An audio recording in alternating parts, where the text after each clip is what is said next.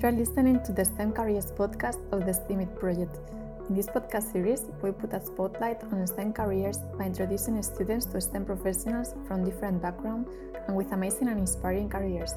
This new episode is co-produced by the Nature-Based Solution project, which develops innovative educational programs and resources to raise awareness of nature-based solutions and their benefits among children, young people, and their families. My name is Rocío Benito from European Schoolnet and the STEMit project. In this episode, I will be talking with Bas, head of a landscape organization in nature-based solutions. He holds a master in bioengineering, and during his PhD, he investigated the relation between climate change and range of forest plant species throughout Europe.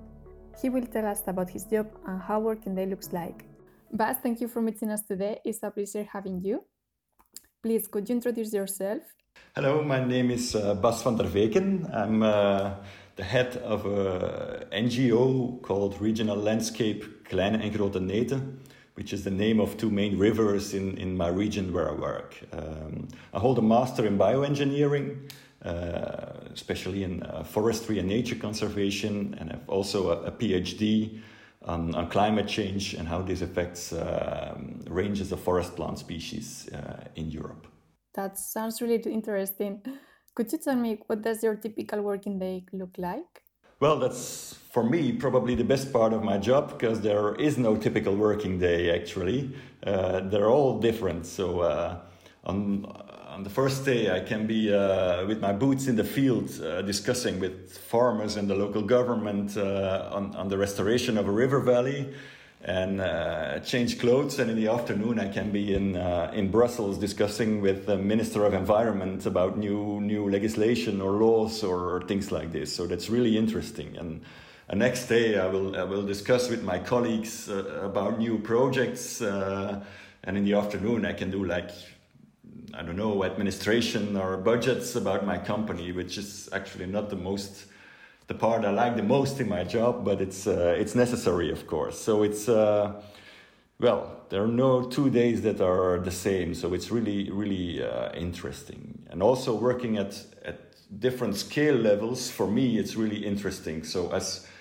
a president of the 16 regional landscapes of Flanders, the northern part of Belgium, I can work on a national scale and work on policy and things like this. And in my own organization, which is at a regional scale, I can really think about projects and improving the region and nature and biodiversity and landscape quality in that region. And as a volunteer, I'm also a manager of a nature reserve close to my home, and there I can work on a really local scale, doing nature management. So working on that 3 levels is really interesting for me, because I like a lot of variation in my job and in my free time, and doing it this way, it's really possible. So I'm really lucky. Some people told me once, when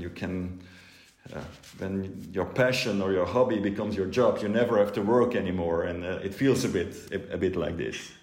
So you have a really exciting working day, but I guess you also have some challenges. Could you tell me which are those challenges?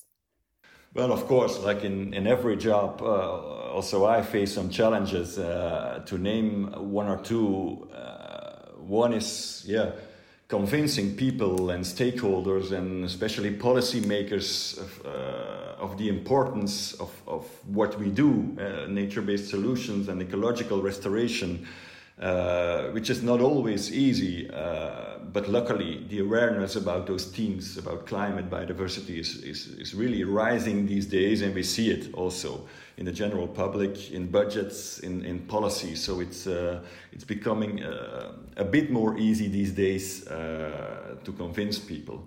But even then, it's not always easy. And another challenge is being diplomatic, because we know the ecological challenges we face, but the solutions have to be in equilibrium with also social and economic factors, like agriculture and industries, and finding the right balance and equilibrium.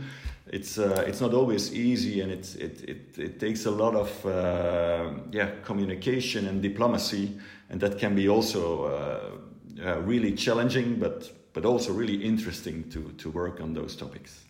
And I was wondering, for example, if a student asked you who or what inspired you to follow this career path, what would you answer? Well, a lot of things. Nature itself really inspired me. In the first place, as a child, I was walking in the forest close to my home with my parents, with my dog, and later on, when I was at high school, I was lucky to have some really inspiring professors of chemistry, of biology, and others. And even at university, there were some professors which were really inspiring, professors on ecology, on forestry, and which is really nice because I was talking a lot with them and discussing, and they became really friends. And a lot of my professors I had then at university became really good friends, and I see them now every few months for dinner or having a walk or discussing new projects. So it's really nice, and yeah, to see a professional relation can also become a friendship. So yeah, I'm lucky with that. Thank you so much for your time, Bas. It has been an inspiring interview.